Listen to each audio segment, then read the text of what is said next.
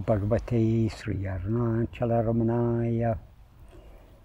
The third question I've been asked to answer today is: did Bhagavan give any advice on sharpening one's vigilance so that one can reduce the gap between attention drifting outwards and one becoming aware of it? I understand that this is dependent on the strength of one's Vishaya vasanas. Although this gap has reduced considerably over a period of time, instant awareness still eludes me. I assume that what is meant here by instant awareness is instantly noticing that the attention has slipped away.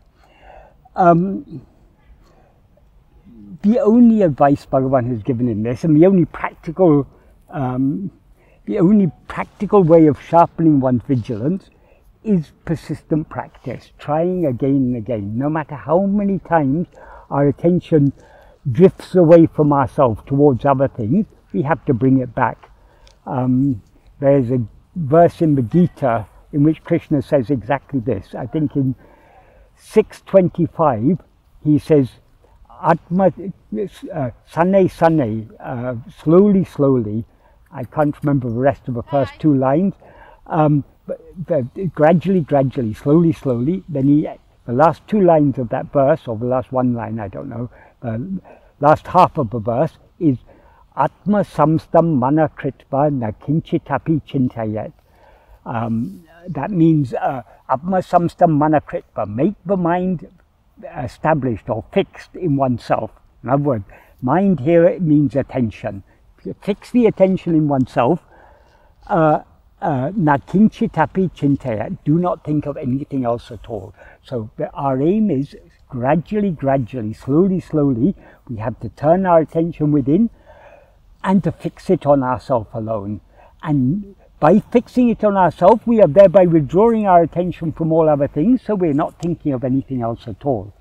Then in the next verse, he says something to the effect that though the mind is fickle and wanders here and there from wherever it has wandered, we need to bring it back and fix it again and again and again in ourselves.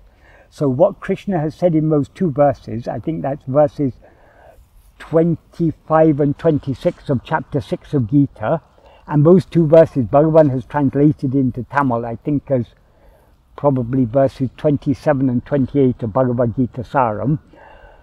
This is what Bhagavan's teachings are all about. This is the practice that Bhagavan has taught us. No matter how many times our attention drifts away towards other things, we have to bring it back towards ourselves. As Bhagavan says in Nana, in the 6th paragraph, if other thoughts appear, it's necessary to investigate to whom do they appear. What does it matter however many thoughts appear? As soon as each thought appears, if one vigilantly investigates to whom has this appeared, it will be clear to me. If that means what that means is, to whom are all thoughts? To whom are everything that appears? All thoughts means not just the mental chatter. Everything, according to Bhagavan, is a thought. This whole world is thought. There's trees and the sky and the people. Everything is just thought. Just like everything that we see in a dream is just our own mental fabrication. All this is our own mental fabrication. So this is all just thoughts. So whatever may appear, doesn't matter how many things appear, to whom does it appear? Investigate. Bhagavan doesn't say ask to whom, he says investigate to whom. Investigating to whom means turning our attention back to ourselves, because we ourselves are one to whom all these things appear. So that's why he says, if one vigilantly investigates to whom, it will be clear to me. And then he says, if one investigates who am I, the mind will return to its birthplace. What he means by if one investigates who am I, that is, investigating to whom is turning our attention away from a thought back towards ourselves. Investigating who am I means holding on to that self-attentiveness. It's not actually two things. Investigating to whom is the simple turning of our attention towards ourselves. Having turned our attention towards ourselves, what should we do? We should hold on to that self-attentiveness. That's what he refers to as investigating who am I. So if one investigates who am I, the mind will return to its birthplace. That is, if we hold on to self-attentiveness, the mind will subside back into its source. That's what he refers to as its pirapidum, its birthplace. And then he says, and the thought which had risen will subside. Why will the thought that had risen subside? Because thoughts arise only if we attend to them. If we, instead of following that thought, instead of attending to that thought, if we turn our attention back to ourselves, the thought will be deprived of our attention, and thereby it will subside. And then he says in the next sentence, Ipadi paraka paraka, manam tan tampirapidiptil tangi nikum shakti adikadi kindradu. Or manatuku, tampirapidiptil tangi nikum shakti adikadi kindradu. What that means is, Ipadi paraka paraka, by practicing and practicing in this way, manatuku, to the mind or for the mind, tan pirapiditil, its own birthplace, its source, tangi nikum shakti, the power to remain firmly established as its source, in its source, adikadi kindradu, will increase. So the only means to cultivate the vigilance, to increase the vigilance, sharpening the vigilance, as the questioner says, the only way is practicing this very simple practice. Whenever we notice our attention has drifted away towards other things, to whom do all these other things appear? We turn it back to ourselves. So this is Bhagavan has made this practice so clear, and he's made it clear that it's actually such a simple practice. All we have to do is to attend to ourselves. It doesn't matter how many times our attention will drifts away from ourselves, and it will inevitably. When we're practicing this, our mind will keep on drifting away towards other things under the sway of its Vishaya vasanas. That is just natural. But it doesn't matter how many times it drifts away, we need to persistently bring it back. So the questioner asks, the questioner says, I understand this is depending on the strength of one's Vishaya vasanas. Yes, regarding the Vishaya vasanas, Vishayas means objects or phenomena. So all thoughts, all phenomena are all Vishayas. Vasanas means inclination. So Vishaya vasana means our inclination to attend to phenomena. Why do we attend to phenomena? Because we're seeking happiness in them. We believe that we will get, if I get this, if I have more money, or if I'm more learned, or if I have my married life is more happy, or if I get a promotion in my job, we're always seeking happiness in things other than ourselves. So our mind is always going outwards. The mind goes outwards under the sway of our Vishaya vasanas. Vasanas are inclinations. So we are never bound by our inclinations, but Vishaya vasanas are the seeds that give rise to the likes, dislikes, and so on. So as soon as the attention starts to drift away from ourselves, it drifts away from ourselves under the sway of our Vishaya vasanas. So it's then and there, at the very point that the thoughts begin to sprout, in other words, the very point that our attention begins to drift away from ourselves, we need to turn it back to ourselves. And by practicing in this manner, we will our vigilance will get sharpened, and the more vigilant we are, the quicker we will notice that our attention is beginning to slip away from ourselves. An analogy I sometimes give for this is, if you have a baby rabbit, the baby rabbit doesn't like to remain in its hole in its rabbit hole all day long. It likes to come out and play. But it knows that if it's outside, there are so many dangers in the world. There are foxes and wolves and other creatures that may come and catch it. So it comes out to play, but at the same time, it's very wary. Is it being watched by any other creature? If it notices any other creature is watching it, it once retreats back into its hole, and it will peep out and look.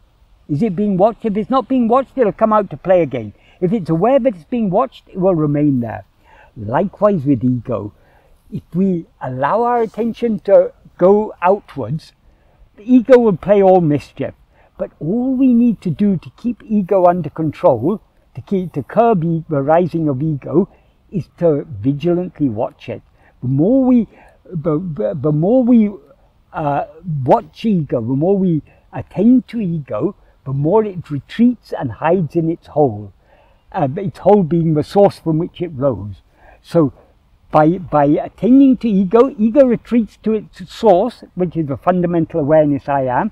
So long as we're attending to that fundamental awareness I am, there's no scope for ego to rise. It's afraid, it may peep its head out, but seeing that we are watching it, it will go back within. That's an analogy I often give.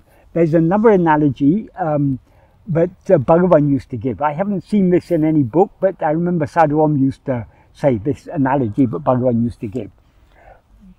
There was a sadhu who lived in a mandapam. A mandapam means it's an open hallway where sometimes the temple deities are placed. So in this open mandapam, maybe it was like there are mandapams like that around the Giri Pradakshina road around Arunachala. So maybe it's in one such mandapam. There was a sadhu living. And every day he would go to a nearby village to beg his food.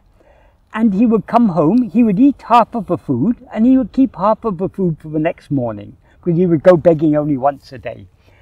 So one day, he woke up in the morning, and he found his bowl was empty. And he understood some creature, probably a dog or something, had come and eaten his food. So the next night, he decided to be vigilant, to keep a watchful eye out.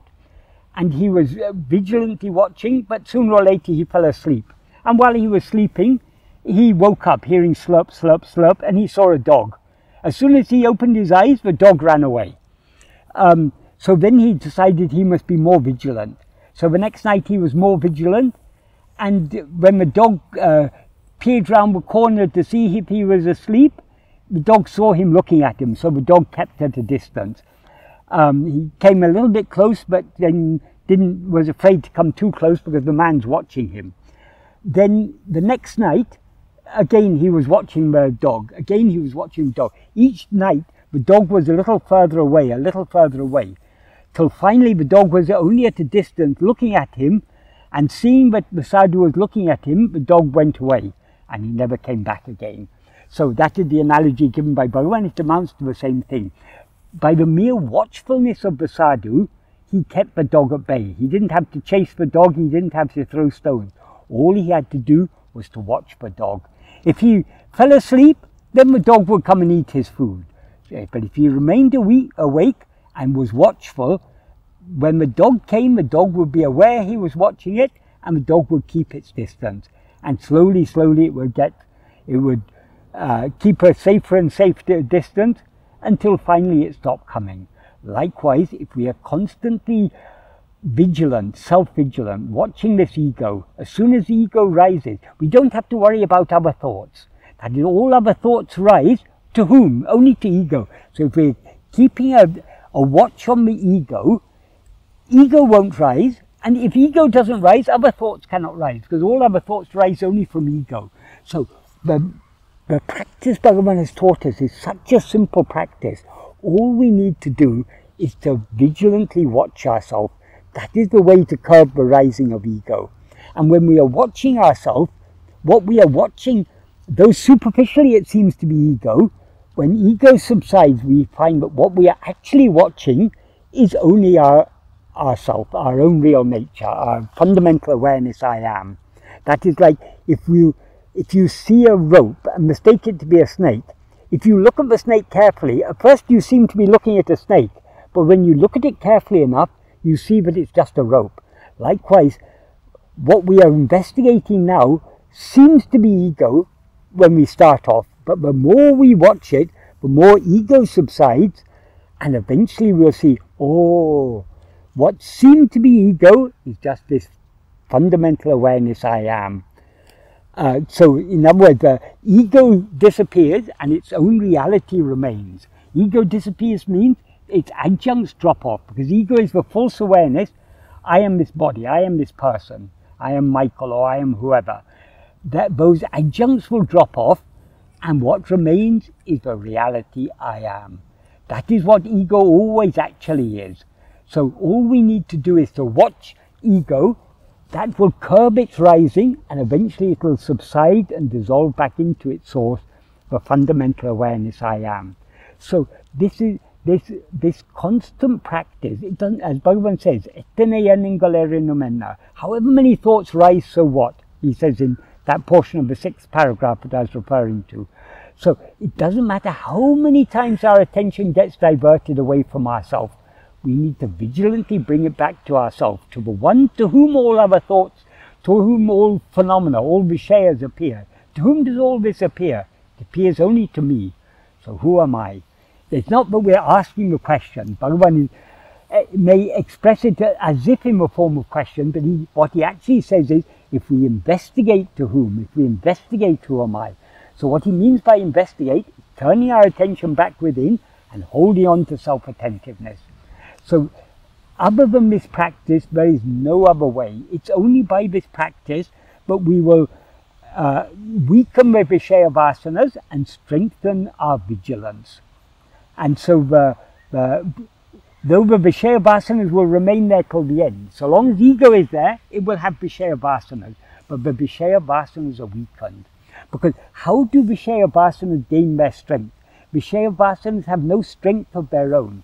Whatever strength they seem to have is strength that we have bestowed upon them. That is, by allowing ourselves to be swayed by any particular Vishaya vasana, we are strengthening that Vishaya vasana. If I have an inclination to eat some tasty food, the more I indulge that inclination, the stronger that inclination becomes. If instead I think to myself, what's the matter whether the food is tasty or not? All we need is food just to live. So why should I worry about tasty food? Let me just eat whenever I need to eat and not be bothered about it. But the less we allow our mind to go in the direction of the tasty food, the weaker that inclination to think about and seek tasty food will subside. It's the same with any vasana. So this is where the efficacy of self-investigation lies, because, this is one of the ways in which we can explain the efficacy of self-investigation, because I've already explained by watching ego, we curb the rising of ego. Another way of explaining it is, by holding on to self-attentiveness, we are not allowing ourselves to be swayed by our Vishaya vasanas. So the Vishaya vasanas are weakened, and the Sat vasana, the inclination to hold on to our own being, I am, that is strengthened. So by this, it's only by persistent practice that the love to be self-attentive and the inclination to attend to anything other, the love to be self-attentive will increase, and the inclination to attend to any other thing will decrease. That is why Bhagavan says, Ipadi paraka paraka manataku tan pirapidiptil tangi nikam shakti adikari kindradu. That means by practicing in this way, for the mind, the strength to remain firmly established in its birthplace increases. So this is the only way.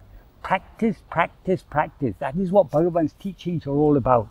That is, truly speaking, what Vedanta is all about. But most people fail to recognize the practical import of Vedanta. That was why Bhagavan, the source of all Vedanta, had to come again in human form as Bhagavan Ramana to point out the simple and obvious practical implication of Vedanta. What does Vedanta tell us? Tattvamasi, you are that. What is the practical implication of that? We shouldn't think about that. We should think only about Tvam. That is, if that is Tvam, if that is me, then what should I investigate? I should stop thinking about that as if it's something other than myself. I should investigate only me. Who am I? So this is what Bhagavan has taught us, is the practical implication of all of Vedanta. And Bhagavan's teachings are all about practice. Because what is the use of all the Vedanta philosophy, all the Advaita, all the Upanishads, Brahma Sutras, Bhagavad Gita, the commentaries on them? What is the use of all these things if we don't put them into practice? And what is the practice? The simple practice of turning our attention within. Atma samsta mana kritva na kinchitapi chintayat. But to the extent to which we fix our attention in ourselves, we won't allow our attention to go away towards any other thoughts. So it's when Krishna says, Atma samsta mana kritva, keep the mind fixed in yourself, or make the mind fixed in yourself, do not think of anything else. How do we avoid thinking of other things? Only by keeping our mind fixed in ourselves. So he's just clarifying, but to the extent to which we keep our mind fixed in ourselves, to that extent do we cease thinking of other things. The thoughts are not a problem. The problem is the attention we give to thoughts. So to avoid attending to thoughts, we need to attend to ourselves. When we attend to ourselves, ego subsides and all other thoughts subside with it. So this is such a simple and clear path. But the only way to succeed in this path is repeated practice. Why is the practice necessary? Because of the Vishaya Vasanas. Because we've still got strong inclinations to go outwards, we need to do this practice until those inclinations to go outwards get weakened to a considerable extent. Because only when to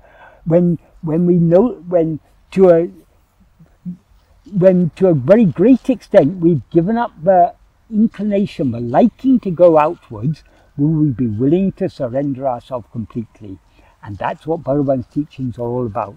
That's what self-investigation is all about. To the extent to which we attend to ourselves, we are thereby surrendering ourselves. Just like the sadhu who watched the dog vigilantly, the dog retreated. If we watch the bunny rabbit vigilantly, it will retreat to its hole and not come out.